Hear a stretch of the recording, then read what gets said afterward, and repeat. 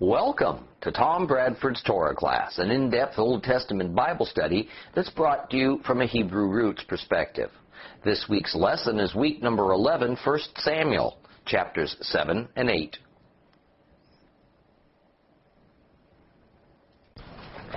We're going to finish up 1 Samuel 7. And we're going to get a short glimpse into chapter 8 today.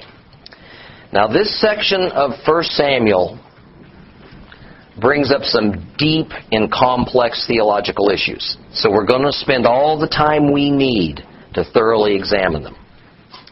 Now, I ask you to keep your focus, because some of what we're going to discuss will challenge the assumptions you make when reading the Bible. Things you've taken for granted. Or as Dr. Robert McGee likes to put it, we're going to see just what it is that you believe you believe. All right, and see if you really do. Or if there is actually any basis for it beyond traditions. Now, last week, I rattled some cages, challenged some sacred cows, by asking you to examine yourself in regard to which things in your life you are hanging on to that please you. But perhaps it has no place in the life of a believer and certainly doesn't please God. And I told you at the start of that lesson that by its end, some of you might go to bed and have a sleepless night wrestling with that challenge. And others would simply be mad at me for pulling the covers off of a deep-seated problem you'd rather not face. It doesn't surprise me, of course, that that's what happened. Now, perhaps the main thrust of my previous teaching was that followers of God who, in the story of Samuel, wind up being judged for idolatry are not those who have renounced the God of Israel. Rather, idolaters were invariably those Hebrews who steadfastly remained Hebrews, who had permitted pagan ways to infiltrate their faith, their beliefs, their worship practices, their traditions, their customs, and then finally their daily behavior. This condition that I call the believer in the kettle happens over an extended period of time and in such a stealthy manner. And we don't actually even notice any change, or often do we sense a growing danger. Now, too easily, we distract ourselves from the real issue of idolatry by drawing this mental picture of ancient Israelites who made some kind of wholesale rejection of Yehovah and instead adopted in full the Canaanite gods. Now, interestingly, Israel also felt that idolatry was essentially conversion from Yehovah worship to Baal worship, which they knew they hadn't done. So in the midst of their idolatry, they didn't see themselves as idolatrous. Okay? In other words, from that Hebrew point of view, as long as some acknowledgement of the Lord remained in their lives and culture, and in their rituals and conversations, the pagan ways that became intertwined with the ways of the Torah were thought to be pretty normal and acceptable to God. Anything but idolatry. This is also the modern church viewpoint of idolatry. Paganism at first was but a tiny and unnoticed blemish on Christianity. But over time it has metastasized. It so embedded itself into our cherished customs and traditions that we don't even notice it. Or we've decided that it's better to just accept it and move on, rather than perform radical surgery and remove it, because of the disruptions it might cause in our lives or in our relationships if we did do that. A paganized Christianity has become the new normal.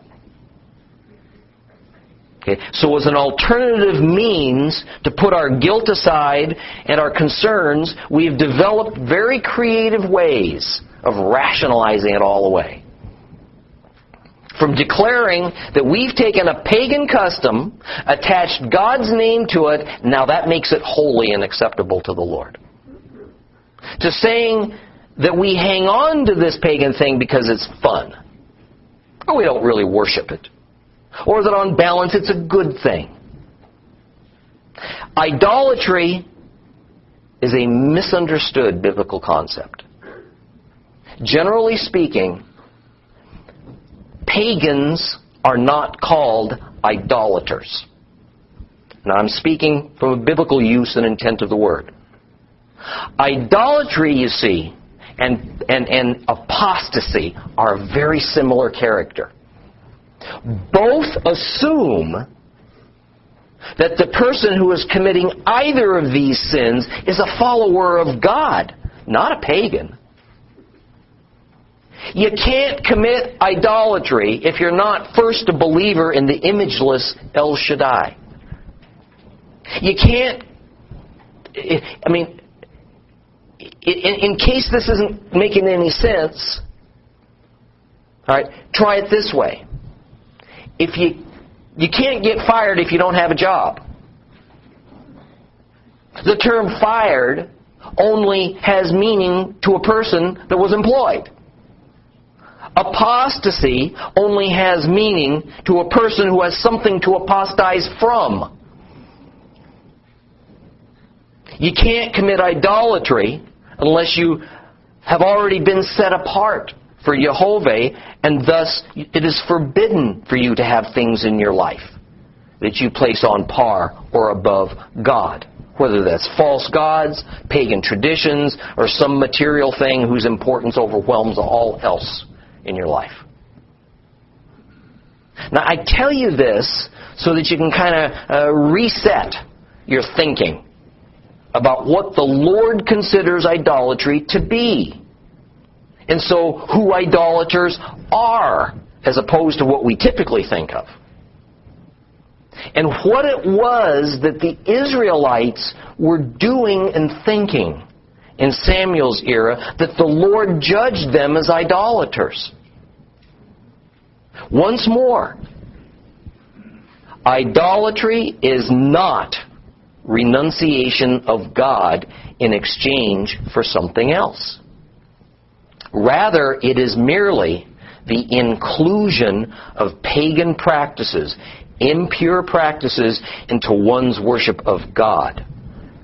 And then all the accompanying traditions and lifestyle that invariably comes with it.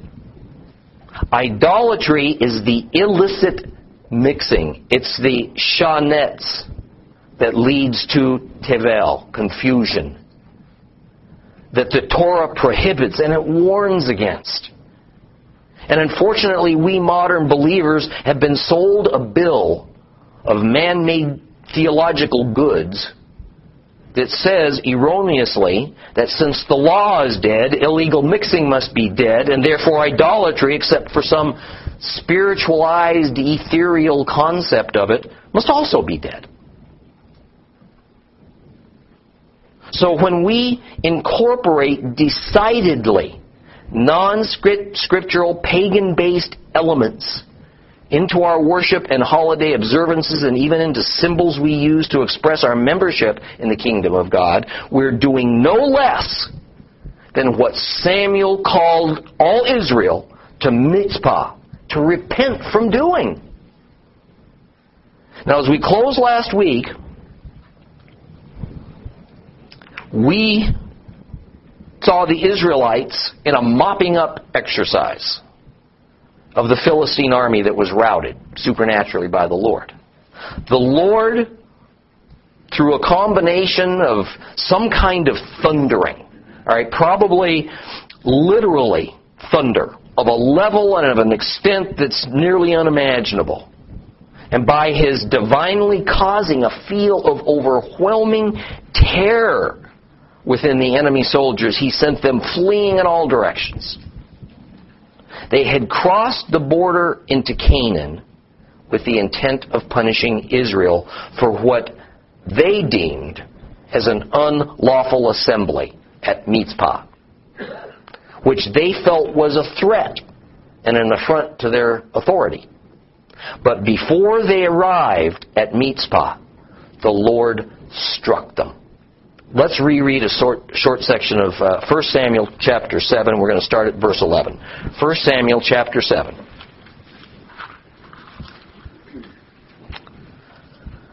Uh, 305 in your complete Jewish Bibles.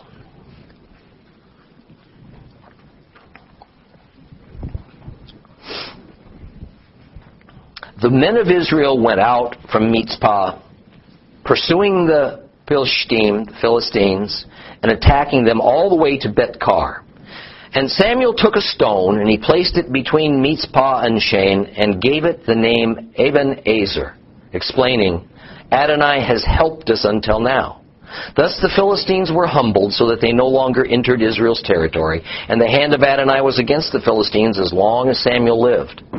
The cities between Ekron and Gath, which the Philistines had captured from Israel, were restored to Israel. And Israel rescued all this territory from the power of the Philistines. There was also peace between Israel and the Amorites. Samuel continued in office as judge of Israel as long as he lived. Year by year he would travel in a circuit that included Bethel, Gilgal, and Mitzpah, and in all these places he served as judge over Israel. Then he'd return to Ramah, because that's where his home was, and he would judge Israel there too. He also built an altar there to Adonai.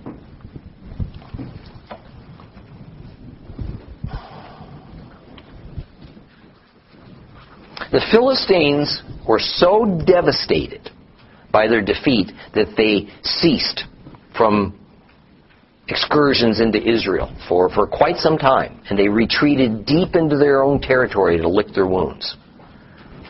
And the glory for this victory is awarded rightfully to Yehovah for the the resultant new political reality now of the region. Now, this was memorialized with a stone monument being erected near the site of the battle from some years earlier, where Israel lost 34,000 men. As a sober reminder that the Lord weighs things out in His justice system. You know, when I talk about that, we need to envision an ancient balance scale, where the scales are unfairly tipped in one direction by men's evil inclination and selfish ambitions, but the Lord supernaturally and providentially tips the scales back the opposite way to punish the wicked and rescue the oppressed. God reverses the fortunes of men at His will. And now that the Philistines were put into their place by divine decision, Israel enjoyed several years of relative peace, giving them the time and space needed for the coming transition from a loose confederacy of tribes to a united nation ruled by a Hebrew monarch. But what we witness at this point in the book of 1 Samuel is also the next stage of the God pattern that was so well established during the period of the Judges. Faithfulness to God, followed by apostasy, followed by the oppression of God's followers by the enemy, followed by their repentance, then culminating in deliverance. Israel repented at Mitzpah, and so they were delivered at the very place where they were oppressed and defeated by the enemy earlier. Once again, the worshipers of Yehovah live in peace and harmony with the Lord. And the extent of time that this shalom lasted is defined in verse 13 as long as Samuel lived. Now recognize that historically, Samuel lived well into the reign of King Saul, right, dying only a few years before Saul died. So the military victories that we will soon see credited in some extent to Saul early on in his career, many of them over the resurgent Philistines, are to be understood within the context of God protecting Israel on account of Samuel. Okay. Not long after Samuel's death, conditions in Israel once again seemed headed back towards apostasy and oppression. Now, God's victory over the Philistines at Ebenezer was so effective that Israel even won back territory that they had lost hundreds of years earlier. The Philistine strongholds of Ekron and Gath were originally assigned to Dan and to Judah, but they were never able to conquer and hold on to these places. There is some disagreement among scholars as to whether this passage is saying that Ekron and Gath marked the outer boundaries of the territory that Israel recovered, and so Israel reestablished what lay in between, more or less, or if these cities were actually included, and now Israel inhabited Ekron and Gath. There's good sound arguments both ways, so we're just going to have to leave it as an unsettled matter. But fortuitously, there was also peace in this same period of time between Israel and their other arch-enemy in the region, the Amorites. However, when we examine this in light of the geopolitical realities of the time, we see that the age-old adage of the enemy of my enemy is my friend, right, is quite applicable. See, the Amorites and the Philistines were bitter enemies, as both of them sought to dominate Canaan and much of the Middle East. So when Israel subdued the Philistines, it was natural that for a while anyway, the Amorites found themselves in this very unfamiliar position of being on Israel's side. Right? So, plus, since Israel no longer had a threat from Philistia over here on the coast that they had to monitor, in other words, Israel didn't have the prospects of a two-front war facing them all the time. Right? They could be much more prepared and able to take on the Amorites, and the Amorites understood that, and so they lay low for quite a while until a better opportunity to start up hostilities again arose. Well, Samuel was now the highest religious and secular authority over Israel. And while I have said that Samuel was the first judge or ruler since Joshua to have authority over all the tribes of Israel, I don't want to overextend the picture of Samuel's influence. All 12 tribes seem to respect that Samuel was God's ordained prophet for them as a whole congregation. But not all the tribes and their princes and clans were so ready to accept too much in the way of his absolute authority over them. Even his religious authority was muted somewhat, right, by the remnant of a hereditary priesthood that existed at a place called Nob, right, and probably some other places too. Right? And so his influence, while much more widespread than any other judge who had come before him, it wasn't so great in all parts of Israeli-occupied Canaan that he was at all king-like. In fact, we see in verse 15 that on the one hand, Samuel actually traveled a circuit from his hometown of Ramah to Bethel to Gilgal to Mitzpah, where he would act kind of like a circuit court judge.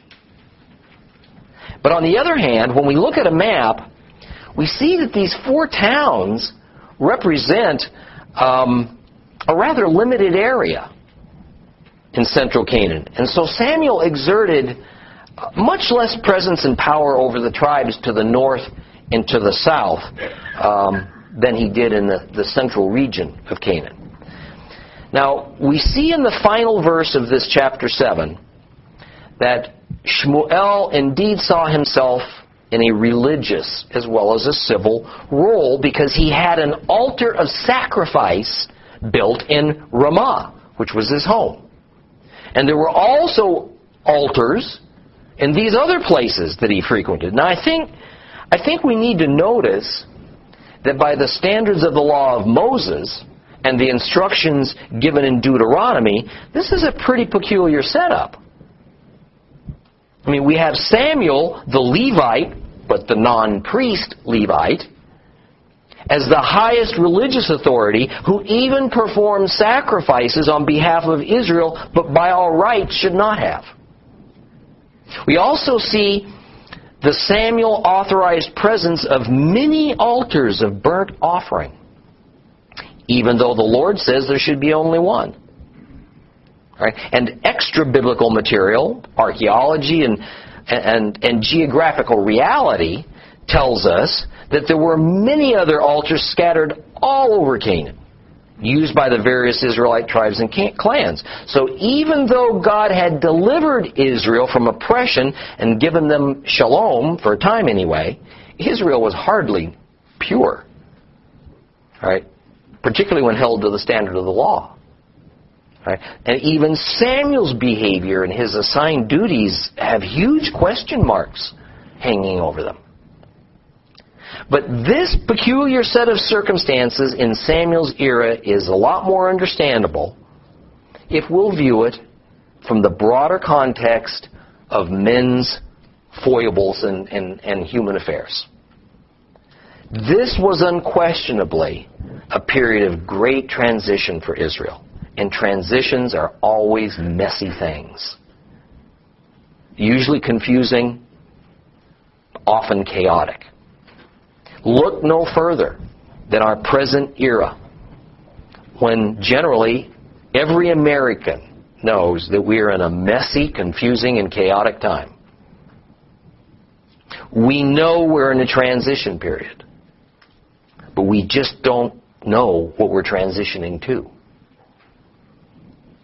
Goodness, even our current administration ran on the platform of change. Change to something else. And indeed, that's what's happening. But just like for Samuel's time, it wasn't Samuel who caused the conditions for transition. He was just an agent of the transition. So it is in our current time when President Obama didn't cause the conditions for change that we're all feeling. Some are embracing and others are dreading. But he is the agent for bringing about that transition. Samuel could not have known the outcome of all that was happening. And I guarantee you that neither does our president or Congress know the ultimate outcome of their tidal shift in direction towards a secular, one-world, ecologically driven policy. Let's move on to chapter 8.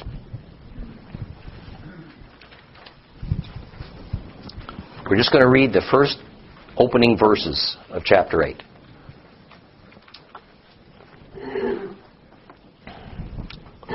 When Shmuel grew old, he appointed his sons as judges over Israel. His firstborn was named Joel.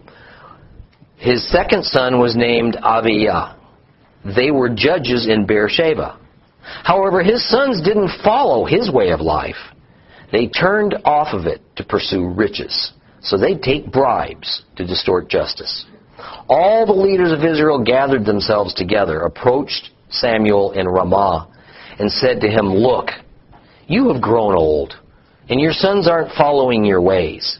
Now make us a king to judge us like all the nations."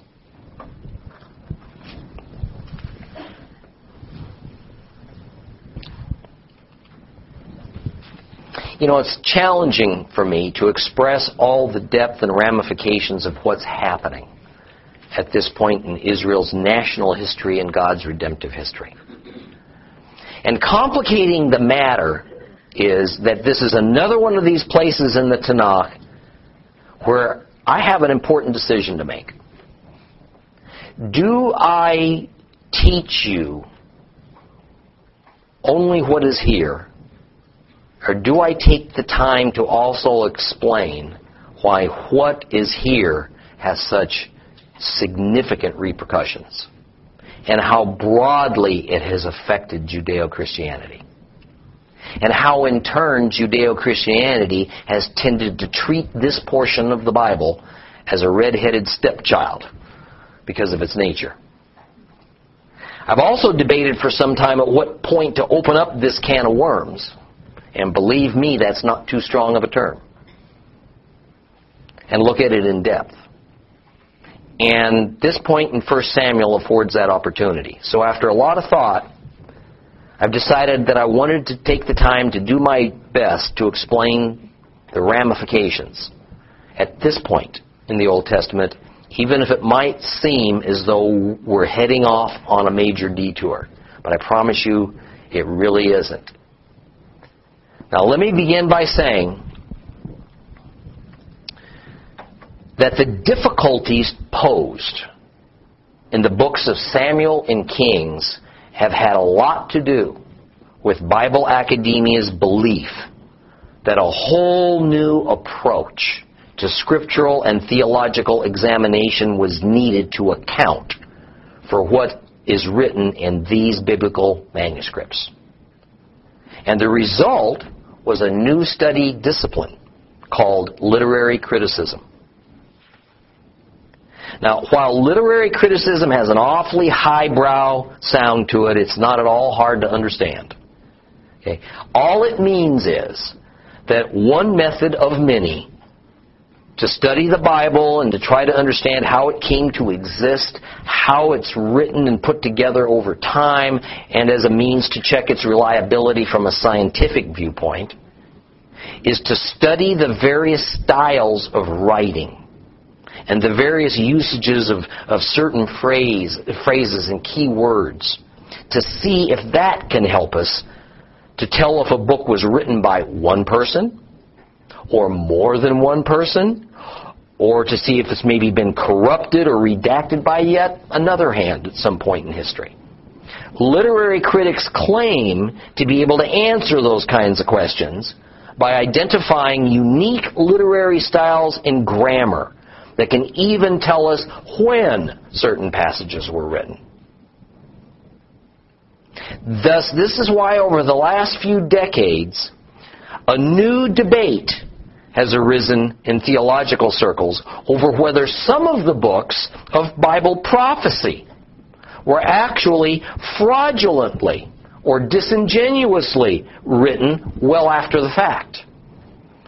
In other words, for example, some literary critics claim that Isaiah prophesies the fall of Jerusalem only after it happened. Right? And this is because they claim that the way the writer of Isaiah uses certain words and phrases indicates that it was a much later rather than earlier time that it was written. And that Isaiah the prophet was not even the writer, or at least not the sole writer, and only his name was used so that the real writer would have instant credibility.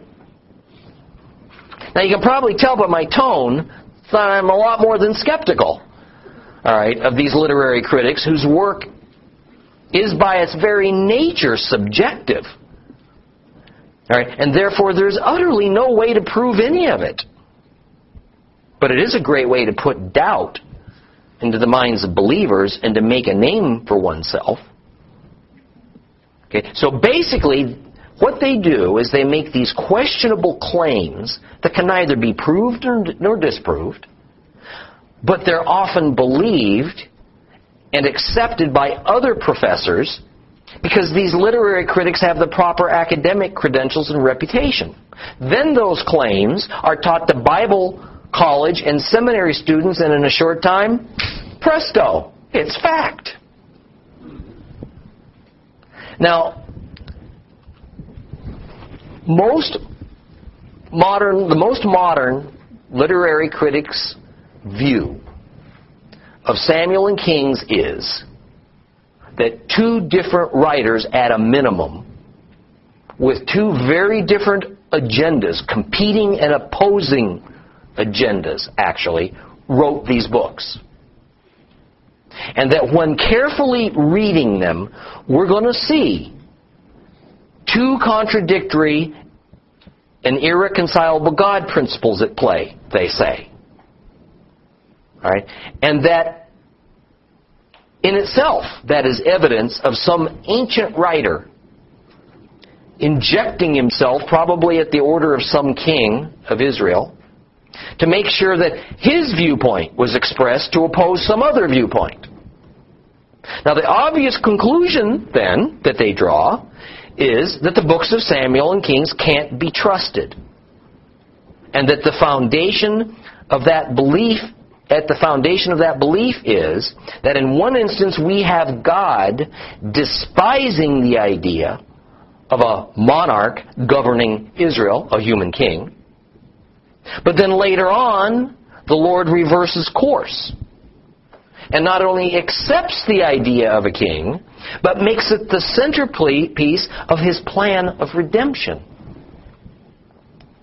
And the truth is that when we read these books, pay attention, through the eyes of a modern, Gentile, traditional, evangelical, Christian viewpoint, that's exactly what seems to be happening. Now, this takes us back to something I told you quite some time ago in our introduction to our rather extensive study of the book of Judges. It is that despite the standard Christian stance that the book of Judges is all about God expressing his disgust at the possibility of Israel wanting a human king to rule over them, that in fact, it's the opposite.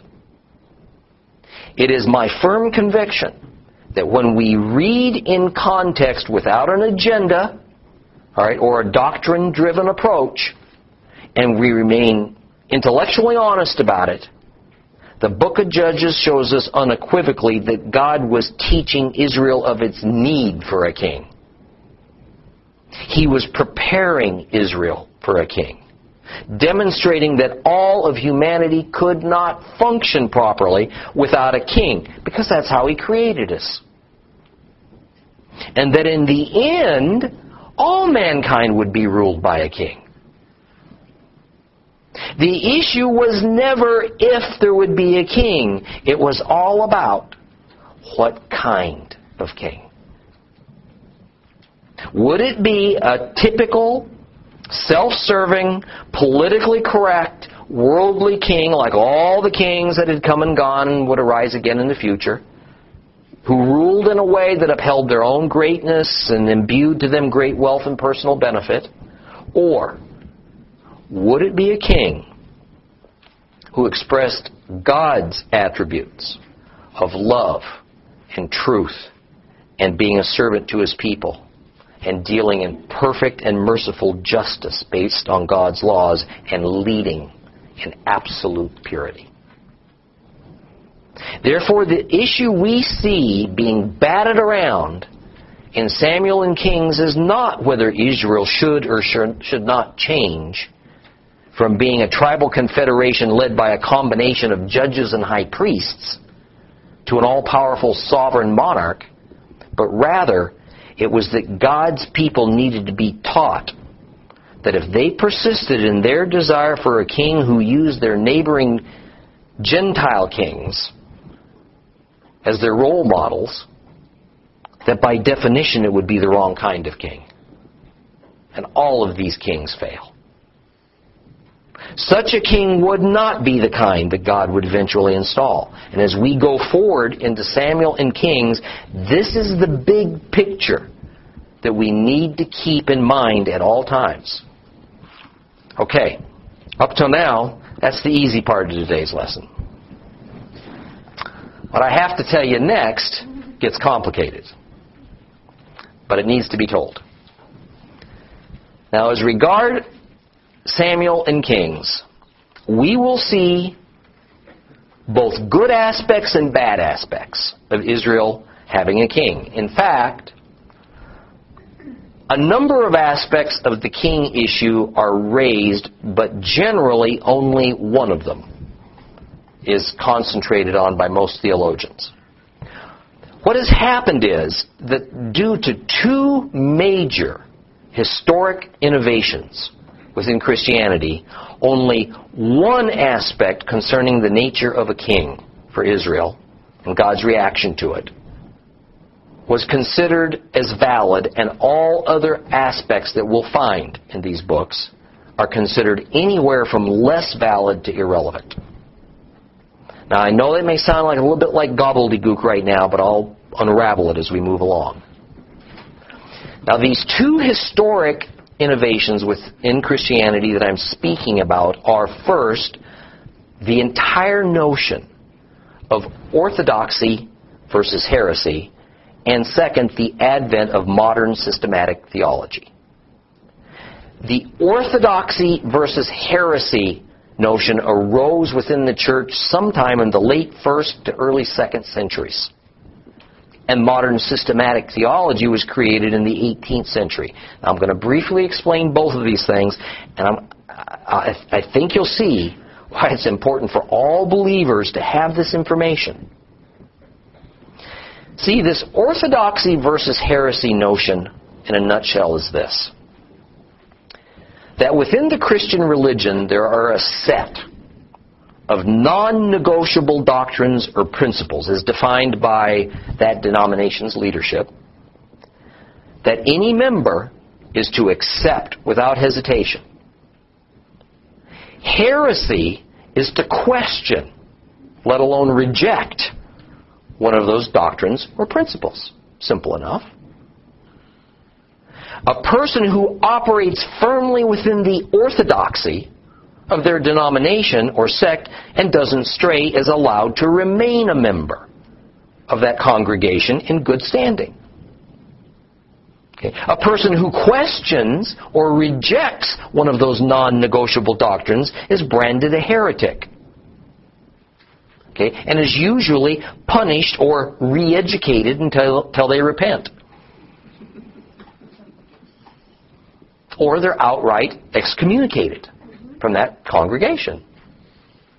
Folks, don't even remotely think this is a thing that was reserved for the ancient church, or for that dreadful time of the Inquisition. It's alive and well and more active than ever within the church today on a nearly universal basis. Okay. Now, here's a familiar example of this within evangelical Christianity. If a certain denomination believes that the rapture will occur at the midpoint of the tribulation, then, depending on how adamant that particular denomination is on that issue, the mid-trib rapture becomes orthodoxy. If someone within that denomination comes along and challenges or rejects that view, they're a heretic. And thus they're shunned by the rest of the membership, or even turned out as a member. This is orthodoxy and heresy at work. Okay? Now, what's important to understand is that this notion of orthodoxy and heresy didn't always exist. Okay? A research project that was documented and published by Professor Daniel Boyarin at Stanford University has provided good evidence for what has been suspected for quite a while. That until around the time of Christ, Judaism didn't operate within the notion of orthodoxy and heresy. In other words, one sect of Judaism could, and regularly did, claim that another sect was terribly wrong in their theology. They'd love to throw out the term, and you destroy the Torah. But it didn't result in a demand for their excommunication. If a student of Hillel violently disagreed with a student of Shammai, the accusation and threat of, well, if you believe such a doctrine in opposition to what I believe, then you can't possibly claim to be a Jew, didn't occur. Judaism allowed for continuous and wide-ranging debate in dialogue on scriptural issues and doctrinal questions. All one has to do is take the time to read the Talmud. And you're going to read a wide-ranging viewpoint on practically everything, all right, about the Holy Scriptures. But there's no call for excommunication for the opposition. In general, it remains so today in all but a few circumstances, the most notable exception being a Jew who accepts Yeshua as Messiah. So until around the time that the Christian apostles began to stir up controversy, claiming Yeshua was Messiah, we really don't find any real evidence of Judaism embracing this concept of orthodoxy and heresy.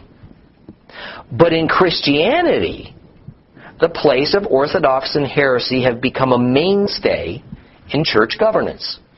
And many of you have experienced it, or you know somebody who has. Beginning especially with the Roman Church, the orthodoxy heresy issue wasn't a particularly complicated matter to administrate. If the church decided you're a heretic, that was that. Often it was a rather arbitrary accusation that served some other agenda that the victim knew nothing about. But it invariably also served one very major purpose. All dialogue concerning church doctrine was shut down. It was political correctness taken to the extreme. During certain periods in past centuries, a conviction of heresy cost you your life. The only possible dialogue about entrenched church doctrines took place at rare ecumenical councils of the highest church leadership behind closed doors, and even then it was a pretty dicey situation for the participants depending on the particular doctrine that was being discussed. Now, many of us have at one time or another been part of a church or a synagogue whereby we knew full well that there were certain sensitivities, that electrified third rail, that you just couldn't openly, and usually not even privately, broach without a real possibility of retribution and rebuke. However, with the advent of modern systematic theology, this fully accepted concept of orthodoxy and heresy in the church has found a whole new expression. The systematic theology that we know of today, that is present throughout the Protestant church and a form of it in Catholicism, was essentially Christianity's response to the threat of the European Enlightenment of the 18th century. And the radical new theories of these academic elites, such as Hume and Voltaire and Kant. These philosophers' teachings all revolved around demystifying religion, taking out any supernatural or miraculous element, removing it, throwing it away from Judeo-Christianity, and essentially popularizing secular humanism. Okay, the belief that there is no God, and that the human intellect and rational thinking was the key to mankind's progress. It was the Enlightenment movement that elevated the scientific method to the ultimate of all human protocols designed to discover truth. And basic to the scientific method is that someone, a scientist, theorizes possibilities, possible outcomes, and then proceeds with reproducible testing procedures of those theories that seeks to prove or disprove each theory and thus eventually arrive at the truth. Thus, since one can't test for spirit, spirit cannot exist. If one can't tangibly test God, then there can be no God. That which is not observable using our natural human faculties and senses cannot be trusted as true or even existing. Faith, then, is not scientific, since it's not testable or tangible, and thus faith is but a religious word for ignorance, superstition, and myth. An enlightened person cannot possibly believe in God, because there's no tangible evidence concerning Him that can be reproduced in a laboratory. This is the Enlightenment view. Now, Christianity took notice of this new reality because church leadership found itself under scathing attack from educated folks who applied this rational thinking approach to long-held church doctrines and teachings. And in the end, Christian scholars found themselves with no evidence to prove the validity of their doctrines, and in some cases, no answers to some very difficult and disturbing questions that had the effect of challenging their faith. And since they couldn't come up with a scientific test for the evidence of God, they were able to provide some answer. They weren't able to provide some answers yet for some very disturbing questions. One of those disturbing questions, believe it or not, that they faced, very interesting, it tormented Christianity to no end in this time period, was, whatever happened to Israel? After all, both the Old and New Testaments prophesied at length about Israel's exile from the land, but also about their unmistakable return. Israel was last exiled about 70 AD. 17 centuries had passed. They hadn't been heard from. There seemed to be utterly zero prospects for their return. Since the mystery of God was no longer acceptable, every biblical and spiritual question one could contrive demanded a firm answer. Christianity's rational answer to the glaring dilemma of what became of Israel is what we today dub replacement theology. God has rejected His original people, and the church is the new Israel. And the new Zion is wherever Christians set foot. Thus, the prophecies were correct. We just misunderstood who Israel was. Problem solved.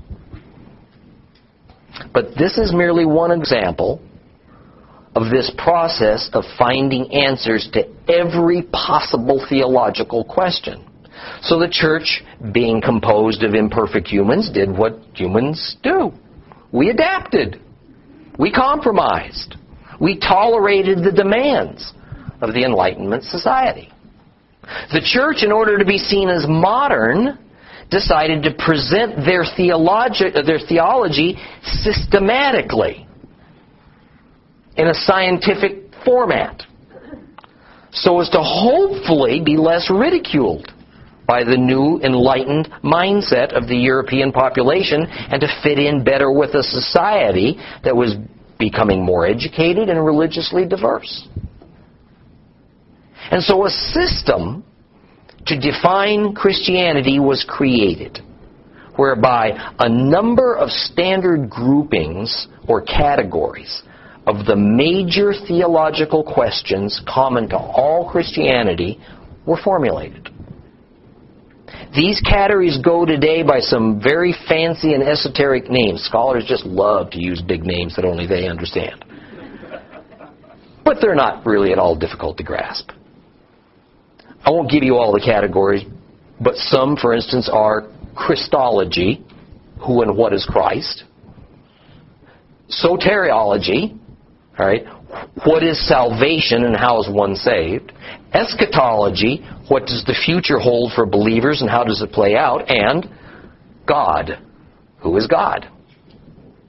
Then there are several more, usually around 10 categories.